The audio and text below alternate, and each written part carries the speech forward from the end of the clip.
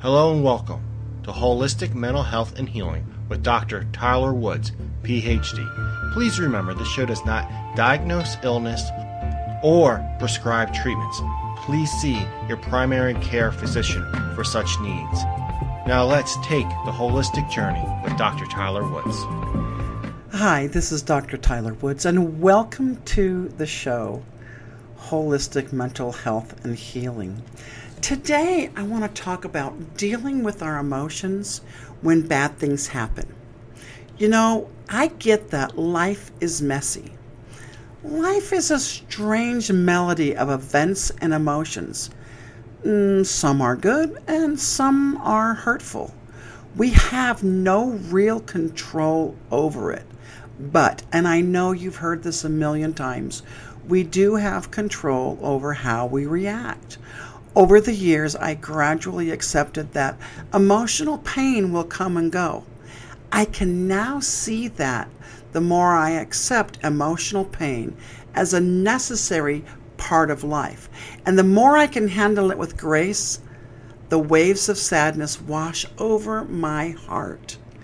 Ironically, the more we accept emotional pain as a natural part of our humanness, the more emotional freedom we will find when we're faced with despair. So first, I want to talk about emotional pain. Our emotions can really be a lot to handle. Many of us recognize that our emotions are out of control, or I should say, our emotions are controlling us. When we get self-protective and defensive, constantly worried that others will hurt us or take advantage of us, these feelings of self-protection can really not be a good part of the emotional cycle. It feeds a stronger emotional reaction that causes chaos in our mind, and it really sort of disrupts interpersonal relationships. So we have to confront these emotions and not let it dictate who we really are. I'm thankful that at this point in my life, I can acknowledge my pain and sit with it to heal. It sort of is a habit that we have to create, though. You see, life is like waves. Sometimes you can see it coming, other times it catches you by surprise. Now, we have to remember, some waves are bigger than others. However, by their nature, these waves, they come and go. So, be ready for the waves because, let's face it, people are people, and you can trust people will be who they are. People who have not done their healing work will try to cause you pain with intent. Now, our suffering may look different from the suffering of others, but all human beings experience painful emotions and unwanted situations. And so today, I want to talk about how we can get through it. Because we've all experienced it, but the truth is, how do we get through this? Well, let me tell you this, everyone who's listening. We are stronger than we give ourselves credit for. It's amazing that we have the power to handle emotional stress by simply acknowledging its presence and giving ourselves permission to feel our feelings. It's okay to give yourself a timeout and feel these negative thoughts. Then there comes the time where we have to put them in perspective. Emotions are a fundamental part of who you are. They're an expression of our basic intelligence and our creative energy.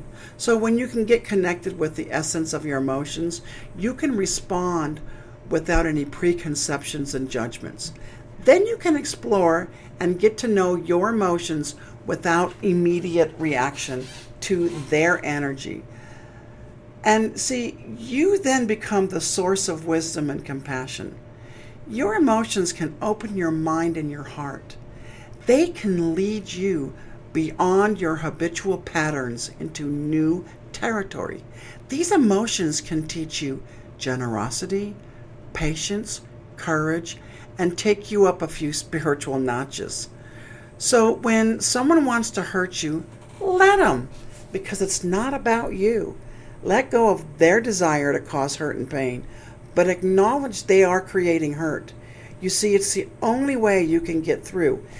When you don't allow yourself to feel your emotions or you distort something, actually you're distorting their energy and you can get in trouble. So feel it. So what do we do? How do we get through? How do we feel it? What do we do? I've discovered first and foremost that deep breathing and counting the breath is very therapeutic. I normally like to breathe and count on the exhale up to 10 and then start over again until I feel calm. I recommend doing this at least 2 to 3 times until you have successfully stopped ruminating. If the negative thoughts interrupt you, just notice that it happened, let go, and continue with this practice. Next, try to get centered, which often takes 30 seconds or so. Pause. Deep breath. You rarely get in trouble for what you don't say or anything, so just take a pause. For instance, I took a long pause and gave myself time to think when I was recently emotionally attacked. Give yourself the gift of time, whether it's just a few minutes or a few days. Have compassion for yourself. This is a moment of feeling, ouch, that kind of hurt. I wish that didn't happen. But get on your own side. This means cheering for yourself and don't be against others. It can help you feel better. Try remembering good times and not just focusing on the bad times. Make a plan. Start figuring out what you're going to do next. I certainly did, and I'm happy. This was vital to me. I want you guys to think about how much happier you'll be if you have an active plan versus just hanging out and thinking, why did this happen to me? See, when you do this, you're on firmer ground. And once you're on a firm ground, you get a chance to see the whole picture. Recognize the neutrality of the events that happened, the good ones along with the bad ones. Try not to constantly downplay what's bad, but don't constantly think about it. Put the situation into a larger context. Try to think of the good and the bad and have balance. Here's something that's very important. Try to have compassion for those who hurt with intent. This will make you feel better. You can walk the higher ground and take pride. You can have forgiveness and compassion for others and still see that their actions were unkind, harmful, unfair, immoral, and judgmental. You can still see that while having compassion. So do what you can and do it as concretely as you can. Get support. This is important. Get someone else to bear witness when you've been mistreated. I took it to a counselor and a spiritual healer. I built up the resources, but I did so cautiously because I don't want people to take sides. That's not the gentler path. I just want good advice so I can move on.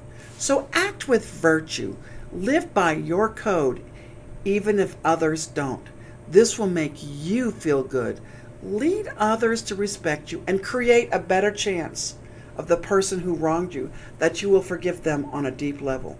Move on for your own safety and your own sake. Start releasing your anger or hurt. Stop your mind from obsessing about it. Focus on the present. Now, be mindful.